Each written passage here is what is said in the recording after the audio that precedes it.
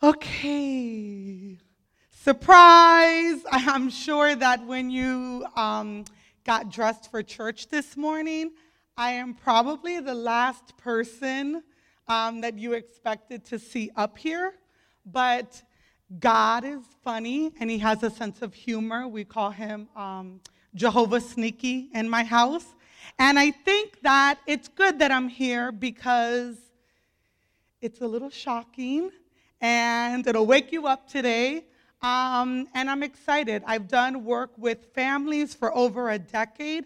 I work with a lot of fathers. And so I think that it's more than appropriate and spiritually led that I am here today on Father's Day. So I don't know if Abdi knew this, but I'm a dangerous person with a microphone. And the reason why is because I know who I am. And I have a message for this world. And I love sharing it. And that message is that you are all more than you know. You are more loved than you know. And God is restoring your hearts and your lives each and every single day. And I truly believe that if we knew how loved we are, we'd be an unstoppable force. But it's knowing that and having that awareness in our lives that will lead us to transformation. And I don't know about you. I don't know if you watch the news or what your politics are or whether, how involved you are, but this world needs reformation. We need restoration. Not just the world, we need it in our culture, we need it in our communities, and we need it in our families. But in order for transformation to really happen in our world, in our culture, in our community, it has to happen in the home, honestly. And it has to start with us, particularly as parents.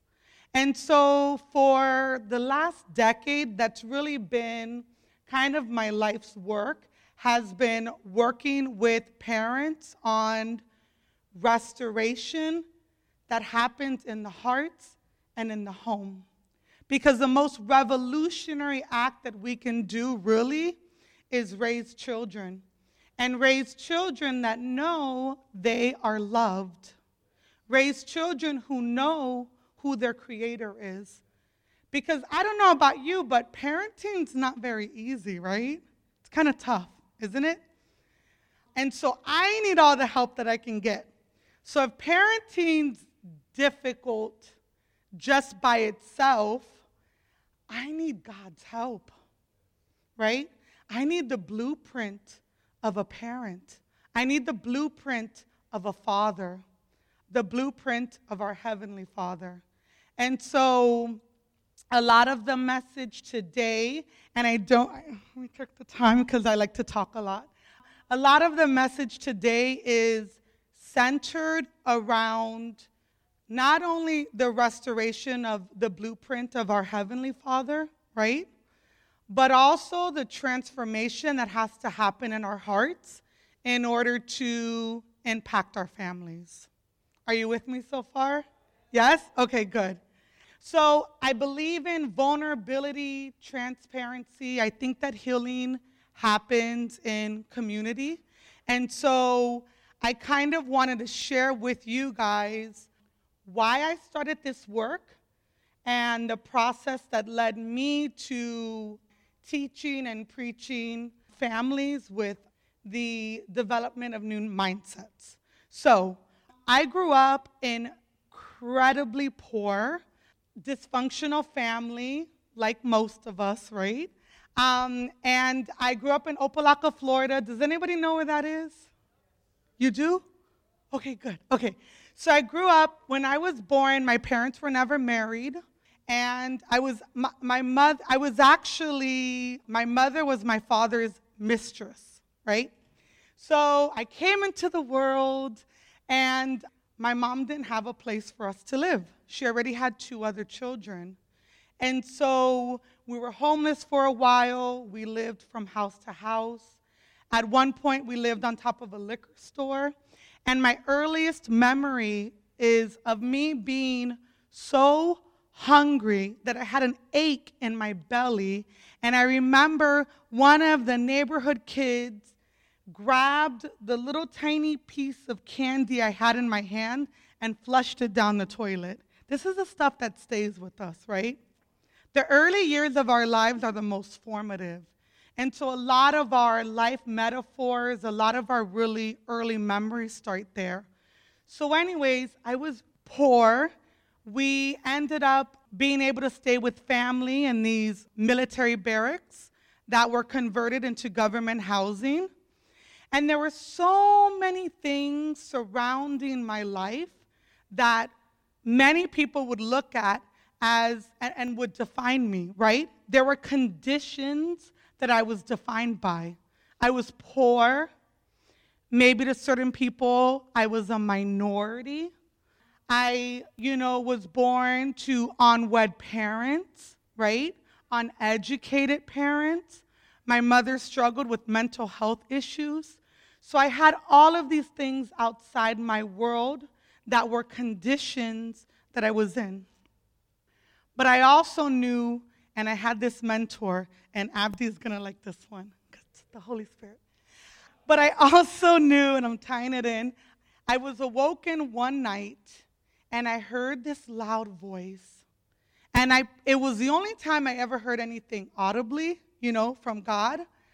But it was the Holy Spirit, and I was told that from this day forward, I don't have to be defined by my condition.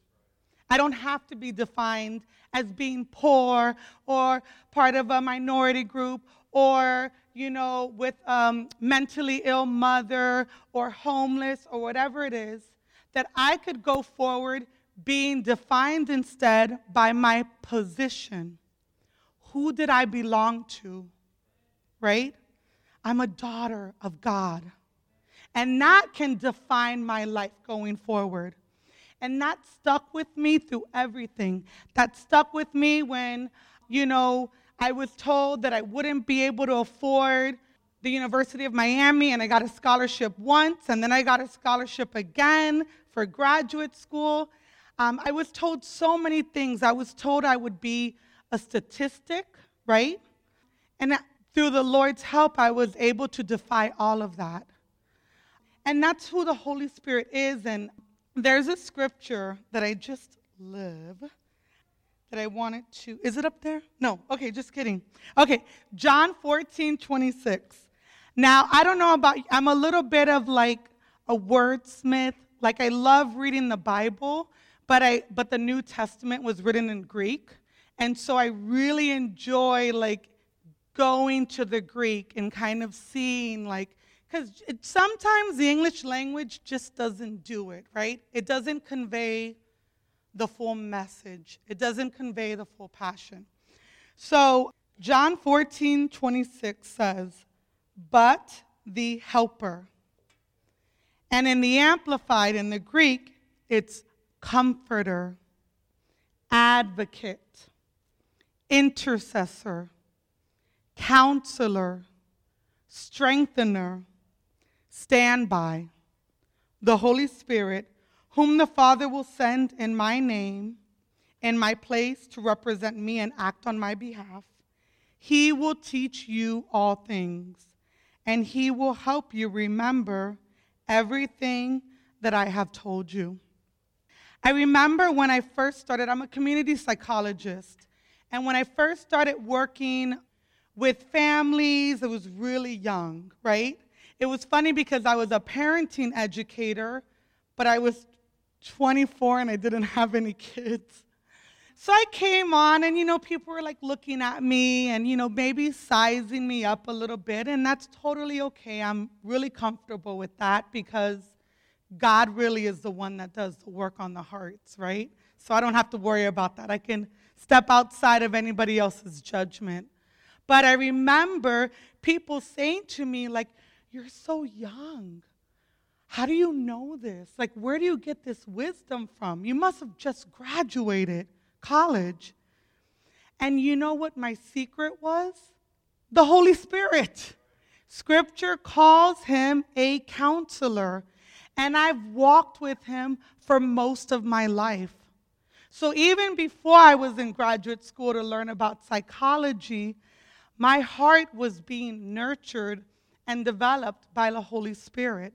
And not only did I walk with him, I listened to him. And I allowed him to challenge my mindsets, to develop a new way of thinking, right? Because Romans 12:2 says it best. Do not conform to the pattern of this world, but be transformed by the renewing of your mind. Then you will be able to test and approve what God's will is, his good, pleasing, and perfect will. I can't emphasize how much that our mindsets really matter, right? Our mindsets matter because our thoughts determine our behavior, right? And our behavior determines our actions. And our actions, in many ways, determines the type of life that we'll lead. And I want to be clear about something. I'm going to say it once and then I'm going to say it twice because I really want you to get this point home. But you are not your thoughts. You are not your feelings, but you do own them. And it's important that you have this awareness. It's important that you know that even though these things don't define you, you own them. And there's a difference in that awareness because it means the difference between being powerful and powerless. And I want us all to feel empowered because, again, the change that we wish to see in our community, the change we wish to see in our homes, with our families, really does start with the change that we must make in our own heart. But we need the Holy Spirit for that, right?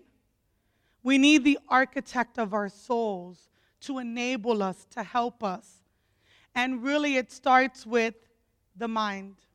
It really starts with the mindsets because we're told, do not conform to the thinking of this world. You have to transform by the renewing of your mind. And I want to talk to you today about how to do that. Because it's not an easy process. Change is evolutionary.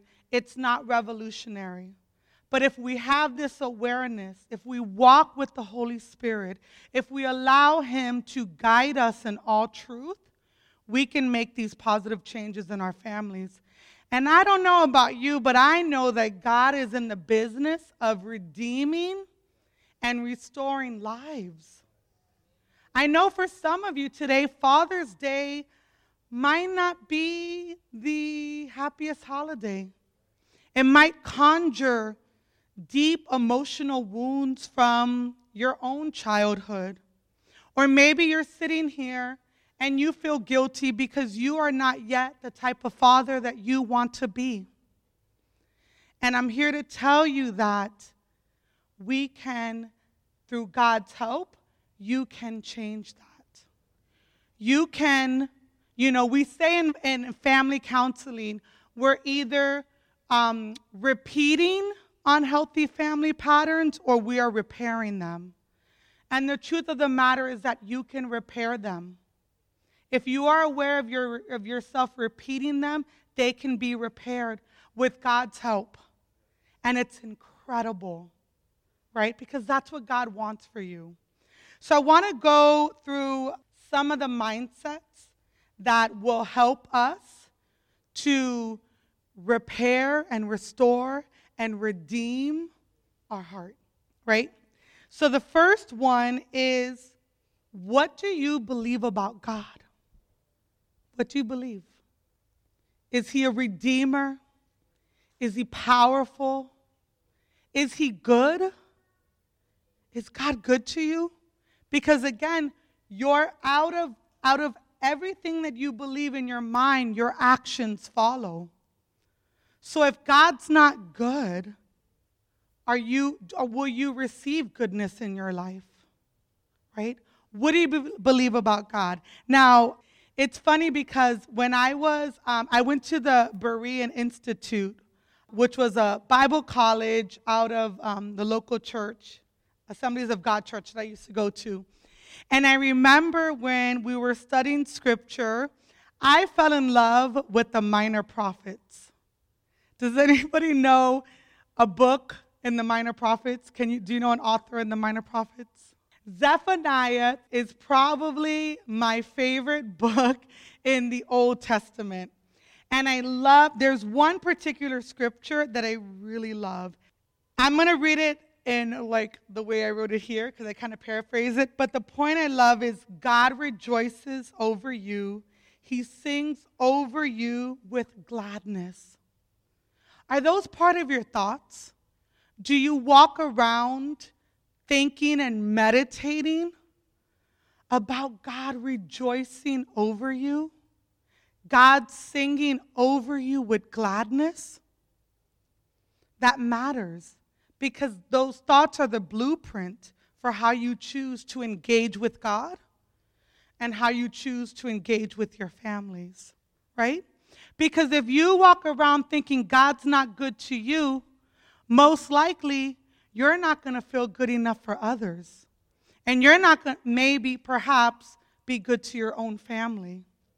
So the first and most important thing is having that awareness is, who is God to me? And is he good to me? And I'm just going to read some of the other scriptures because I love meditating on the words of God, right? They're like food for my soul. So Psalm 34:8, taste and see that the Lord is good, right? He's not mediocre. He's not bad. He's good. Blessed is the one who takes refuge in him. Give thanks to the Lord, for he is good.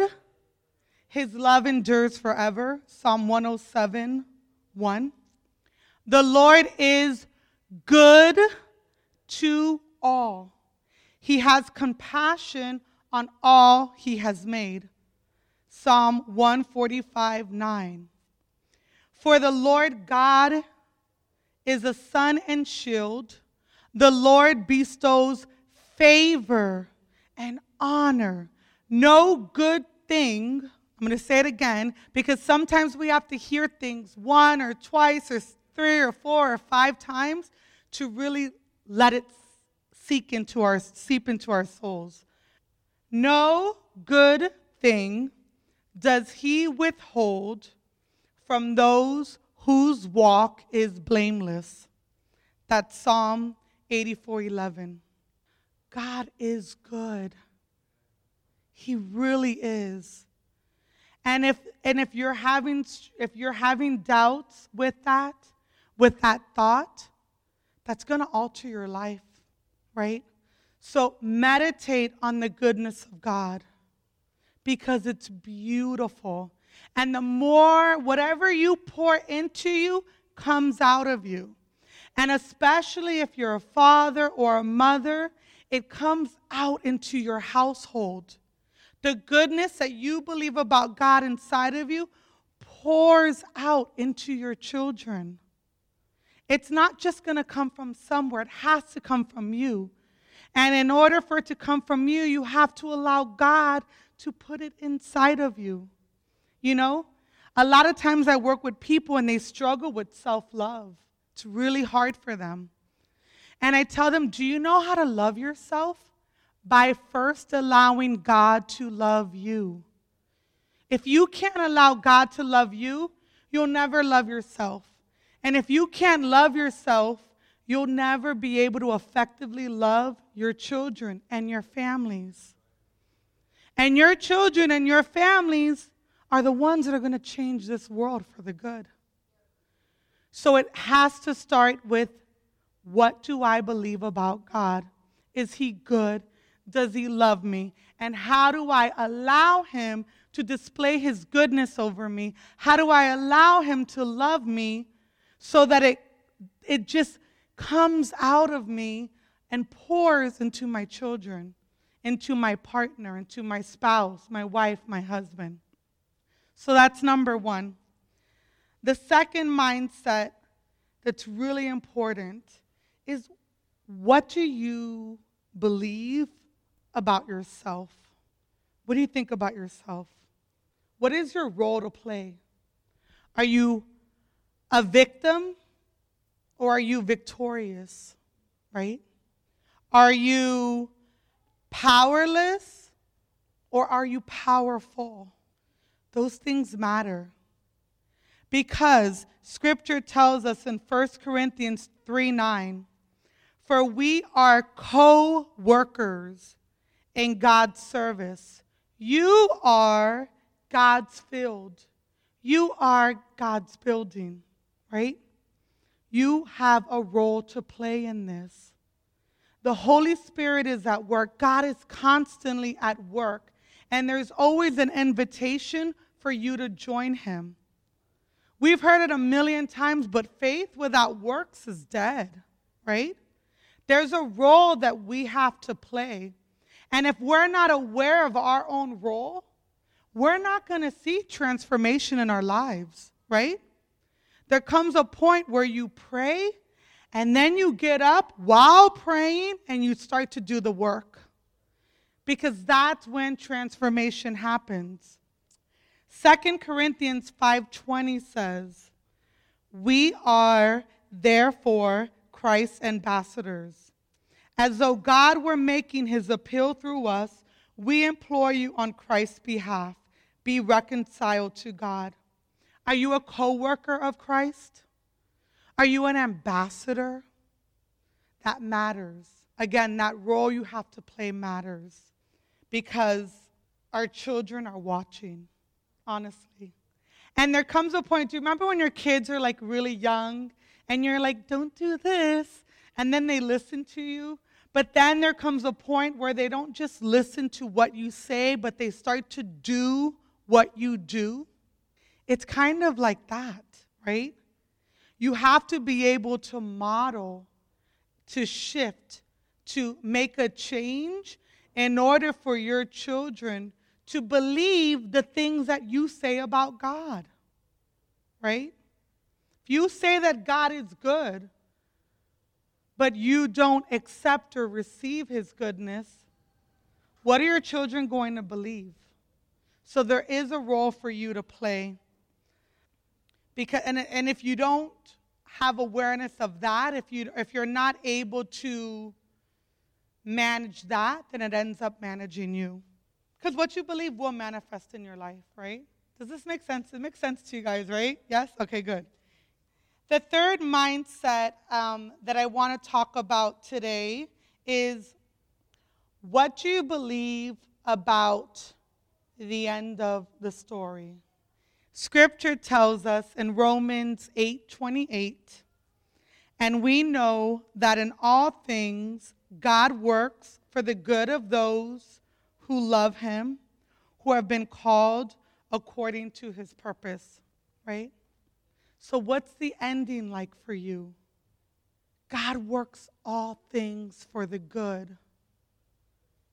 If you're struggling with personal transformation in your life, you have to know that even in the middle of your despair, even when you feel like you can't go on, the story is still being written. There's one chapter in your life, and it could feel really, really crummy, but if you just turn the page, if you just go to the next chapter, I promise you that there is goodness for you. We know the end, and the end is really good. There's a resiliency that we can have when we're going through difficulty in our lives, because we can know this might be bending me, but I cannot be broken. Because we know the author and the finisher of our faith, right? we know that the end is a good one for us. And we have to hold on to that. So we have to, one, if we go back to the mindsets, if we want personal transformation in our families and in our hearts, one, we have to believe that God is good. We have to challenge and ask ourselves consistently, what do we believe about God, right? Two, we have to know what is our role to play, right? We are co-creating. We are walking with the Lord. We are co-ambassadors. We are co-workers. Faith, our faith without action, without our works is dead. So we have to believe that we are powerful, because if we just sit there and say, God is good, God is good, God is good, and I'm just going to sit around and wait, nothing's going to happen. You have to partner with that belief, right? Because your beliefs determine your actions, your behavior.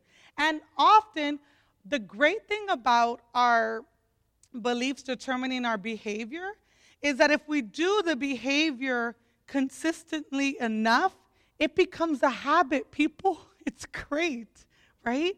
It becomes a habit in our lives. It becomes something that's second nature, right? Because whatever we practice, we master.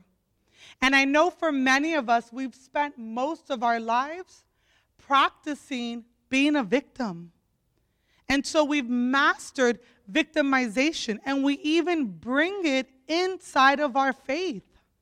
We sit here and we sing these songs about God and we say these wonderful prayers, but we're out of alignment. We're not in congruence with what we say because we've mastered being victims our whole lives.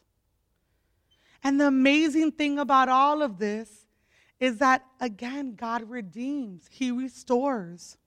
And all it takes is one moment, one chance encounter with Him to restore your heart and to restore your lives, right? And then you walk it out. So your part matters. You have a role to play. God didn't create us to be robots, right? We weren't just made to just be obedient and just sit there all day. We were made to experience life, to walk in His favor and His goodness. But you've got to walk. You've got to do something. You have a role to play, and it's important. And the more that you practice being a co-worker with Christ, the more that you practice your awareness of His goodness and of who you are as His ambassador, then the good news is that you will master that. Because whatever we practice, we master. And even if you've practiced victimization because you were a victim most of your life, you can practice something new. As long as you're alive, you're able to change. I see it all the time in my work. God is a miraculous God, right? And the third mindset, right? Who is God? He's good. What is my role to play? How am I playing it? What do I believe about that role? And three, what do I believe about the end of the story? How is that going to empower me to go forward? I know the end is good because God is good, and it's already been written, right? So no matter what the chapter of your life looks like now, I can tell you that there's still a book, and there's many pages and many chapters to come. Now, the most important thing of all of this, obviously, is if we believe in the good ending, right? If we believe that there's still goodness to come, you have to know the author of that book, right? If you believe that somebody is writing the story of your life and that there are these promises for you, but you don't know who's writing the book, you fall short in many ways. We were made by God, right? It's kind of like, I just had a house built recently, so my mind is like all on that. But one of the benefits for me of having my house being built and not purchasing it from anybody else is that I know the blueprint of it, right? I know the architect. I saw it come together. And so I literally walked throughout that entire house, and I saw it from its very foundation. So I know it, honestly, like the back of my hand. And that's what your life is like. You have this beautiful life, but you have to know the architect of your soul. You have to know, in order to know you, you have to know him. You can't know a house if you don't understand its foundation, if you've never seen the blueprints of it. And you yourself are a house. God created you. He molded you. And you will never truly know who you are, or the type of parent that you need to be, or the type of partner or citizen or believer that you have to be, unless you know who made you. And so that's really my challenge for all of you today, is that you ask yourself these questions, that you ponder on them, right? Do I know who made me? Am I following a blueprint from my life, not written by a faulty society, or perhaps, for some of us, broken or damaged parents, but am I following the blueprint of my life written by my Father in heaven, my good Father? Do I believe in his goodness? Do I understand my role to play? And do I believe in the happy ending for me?